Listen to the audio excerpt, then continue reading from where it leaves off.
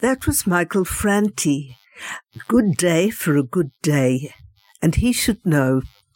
Helen Hayes meets an internationally known musician and his wife who've built a reputation for their yoga retreat, Soulshine, in Bali. And it's no understatement to say that the very well-travelled Helen was impressed, not only with the community Michael Franti and his wife Sara have built, but the philosophy behind it all. Well, Michael, I just wanted to know when you first got into yoga. It was, I remember it specifically because it was September 12th, 2001, the day after the attacks of 9/11. And I went into a yoga room. My body was stiff and sore and tired from being on tour for years. And I was stressed out like everybody was in our country at that time. And I walked out of there just feeling different, just feeling like a little bit better. And I was like, I want more of this. So I started going to a different studio every day on tour. And that was the start of my practice. When did you first become interested in doing it a different way, wellness? Well, I guess I just feel like I've never been a kind of really woo-woo person, for lack of a better word. You know, like some people really connect with like crystals and healing in that way and stuff. And I just never have been that. And so I always am very much only concerned with like what's happening with me in that moment, in that regard. Like, not only is my body hurting, but is like my soul hurting in some way? Am I sad? And am I grieving something? Am I letting go of something? Am I angry about something? And so for me, those things they don't happen if I sit there with a crystal. They happen if I talk about it and if I let it out, or if I let it out some way through my body. And so I always just thought that there's more than one way. And so at Soulshine, we wanted to create a place where there could be all kinds of people, any kind of person's experience of how they connect to that which is greater than themselves, how they connect to their own emotions, but mainly how we connect to one another. So when you're on the road, obviously it's very tiring because you spend hours in a bus and you don't get much sleep. So you have to look after your body. So the yoga must come into that a long way. And then the overall wellness, because it must get exhausting. Yeah, you get really tired, physically tired on tour. And yoga is a great way because when I'm on stage, I'm doing a lot of exertion. So yoga is it's stretching and it's loosening up my body after it's getting really filled with all kinds of lactic acid and everything else. But it's still, at the end of the day, to me, comes down to, like, am I able to quiet my mind for a while? Am I able to get out of my head about all the things that are happening on tour and in my life and in years past and years ahead and all these things that my mind is constantly surrounded by. So it's both. It's physical and it's... And musical also must be an important outlet for you. Yeah. Music helps me to get out or to talk about what I'm going through. And then I get to play those songs for other people and connect with other people, and that's, as a hotel here, Sara and I wanted this place to be about sound and wellness because we both really believe in the healing power of music. And that's why we started our nonprofit, Do It For The Love, and to bring people with advanced stages of life-threatening illness to concerts. But it's also why we do so much music here. Well, while we're on that subject, Sara, got to bring you in. The Do It For The Love is 10 years old next year. So tell us a little bit about that, how it was established and some of the, like, obviously every one of them is a success story because it's special to that person. Yeah. Well, my background, I was an ER nurse for 10 years and Michael being a musician, we always wanted to do something together when we got married and got into partnership. And we just weren't sure what that would look like. But giving back was always a really big part of both of our both of our lives growing up. And it was April of 2013. We met a couple named Hope and Steve December, and Steve was living with ALS at the time. And this was before the Ice Bucket Challenge. So people didn't really know what ALS was. And they were at this music festival in Florida, and they kept tweeting at Michael saying, this might be Steve's last show. We'd really love to meet you. And so Michael tweeted back, and they connected, and he invited them to come to the side of the stage and so that we could meet. And the day before the festival, Michael was saying, have you noticed that I've been retweeting these tweets, and their handle was very sweet. It was Hope for Steve, and his wife's name being Hope. And I said, yeah, I wonder what their story is. So I went on their website, and you could see their wedding video. And at the time, he was able-bodied and was able to walk down the aisle. And then when we met him that day, he was now in a wheelchair, and you could just read his lips. He was speaking in whispers. So we invited them to the side of the stage, and then Michael started playing Life is Better With You, which is a beautiful song that he wrote for me. And he invited them onto the stage, and they were having this really beautiful moment. And then Steve whispers to Hope, he says, I want to get up and dance. And so Hope picks Steve up, and they have this beautiful slow dance on the stage, and I'm crying, and Michael's crying, and 20,000 people in the audience are crying. And it was so important to us because Steve was now seen for the person that he is, and not his wheelchair, not the disease that he was fighting at the time. So it was special. It was really special. And so we went home that night, and we thought we could do this for thousands of people. And so that's how we started Do It for the Love.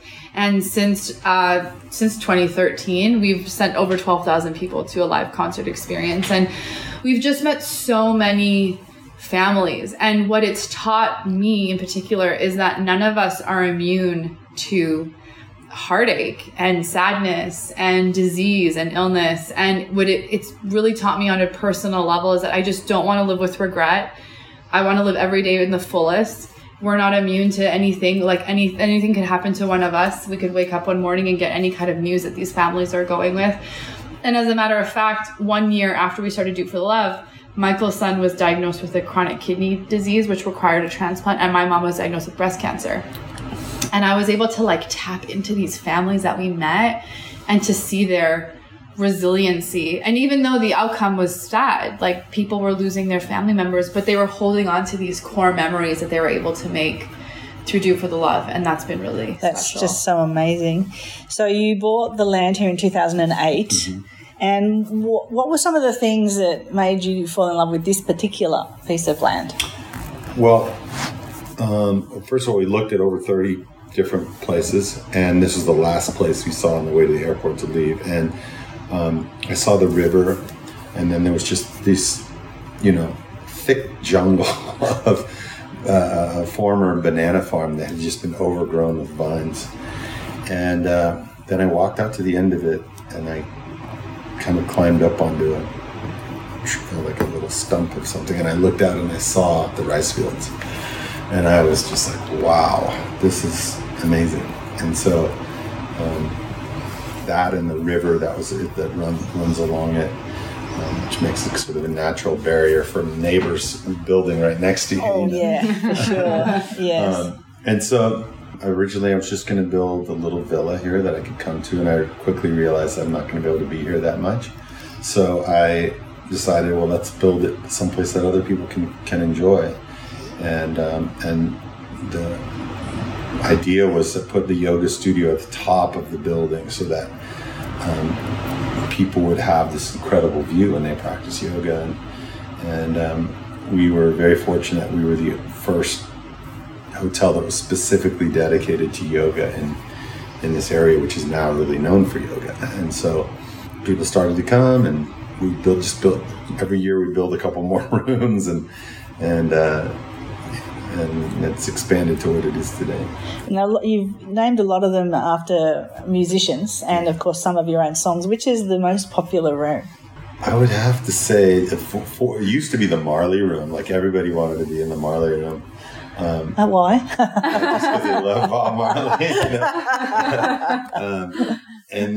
But I think now people have really been enjoying being in the panorama rooms, and especially the penthouses, because they're so deluxe. But all the rooms in this panorama building have this beautiful view, and it's the thing that we really cherish here, and it's why that we have committed to keeping 50% of the land here in rice fields. Most places just build over every square centimeter, and there's nothing left to look at. But we are also very proud of the fact that we're a working organic farm. So a lot of the produce that we grow in the garden is used in the kitchen. The rice is used in the kitchen. And it's fun for us, every now and then we get out there and plant rice. And when it's cutting time, we get out there and cut a bit of it.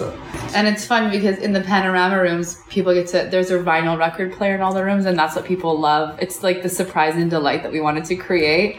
So imagine you get to put on your favorite record and then look out to the rice fields and see the working ducks that are a tradition here in Bali. And you get to, all your senses are touched in our room. So you mentioned the panorama room. So that's the new part. And so when did you plan, and that's where you came in to actually, okay, we're going to build this. And you sort of took the reins on what it was going to be, of course, working together. Yeah. So when did that happen?